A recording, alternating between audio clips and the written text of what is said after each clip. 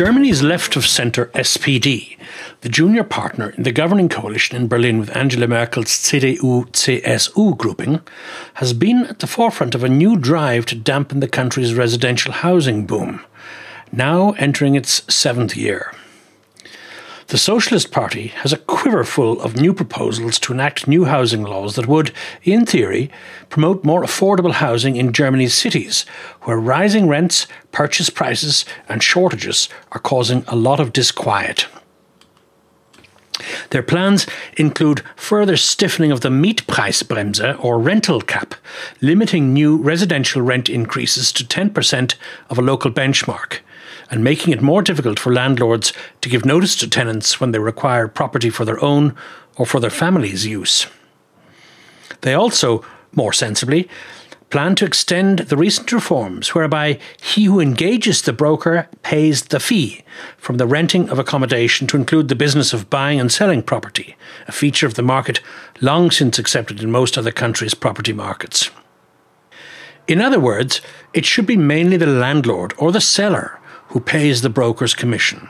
The SPD also aims to lower the transactional costs, that is, notary fees, property transfer tax and land registry charges, that in Germany are 4 times higher than in the UK, by replacing the current structure with flat fees.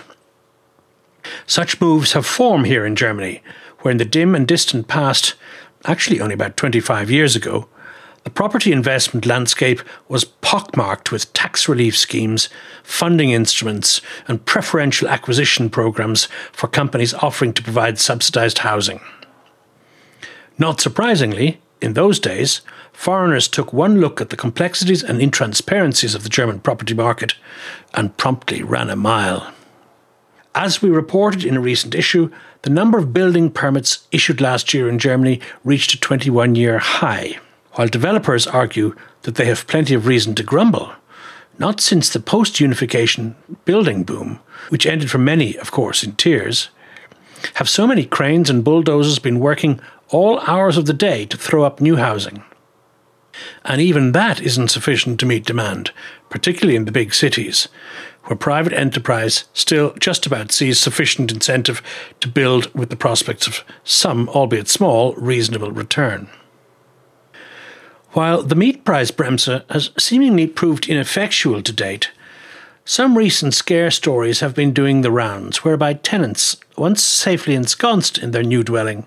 have been scrutinising their lease arrangements and claiming back the difference from their landlords of the market rent, which they've been paying, and the maximum permissible rent under the new laws, of which there was no mention while they were merely applying for the apartment.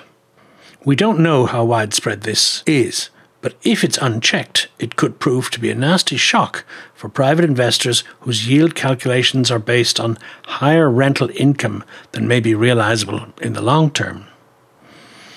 Apart from their designs on the housing market, the Social Democrats are pushing hard for more tax cuts and a softening of Finance Minister Wolfgang Schäuble's austerity regime in a year where the government needs no new borrowing for the 3rd year in a row, producing a public sector budget surplus of €6.2 billion last year. That, by any measure, is a remarkably strong performance. All the more so in the light of the biggest refugee surge in 2 decades, which has robustly failed to put the country off its stride.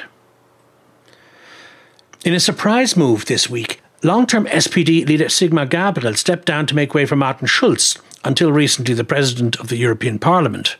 who will now be the challenger to Angela Merkel in the national elections in September. While his party is almost certain to be the 2nd largest faction after Merkel's CDU, no matter what happens, there is scope for big change on Germany's political landscape this year. Schulz clearly has ambitions to lead the SDP back to the lofty heights it last enjoyed under Gerhard Schröder, and to get there fairly quickly. That might mean making housing and the removal of loopholes favouring property investors a key plank of this year's Socialist SPD's election platform. But one thing looks clear. The far-right AfD party, the Alternative für Deutschland party, will certainly enter the Bundestag later this year, very likely as the 3rd strongest grouping. Trump Brexit and the forthcoming French, Dutch and even Italian elections will all strengthen the AfD's position. And while they're still viewed as a poisonous potential coalition partner, their presence at a national level will doubtless influence how the other larger and smaller parties will all play their individual hands. Despite the outing of a very evident Nazi wing in the party, the AfD are riding the wave of right-wing nationalist parties, garnering a chunk of the middle-class vote across Europe. A lot can happen in 9 months, even in Germany, but the party does have momentum on its side. In any event, on a day on which the Dow Jones cracks the 20,000 mark for the first time in its 120-year history, and with even the FTSE unfazed by the prospects of the UK's new diminished status, it looks like it will take more than politics to shake investors out from investing in hard assets,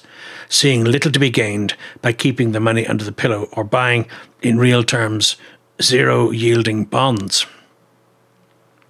Germany is now established as the key continental European market, and for now, still, in our view at Refire, represents the best hedge against other seen or unseen forms of European turmoil.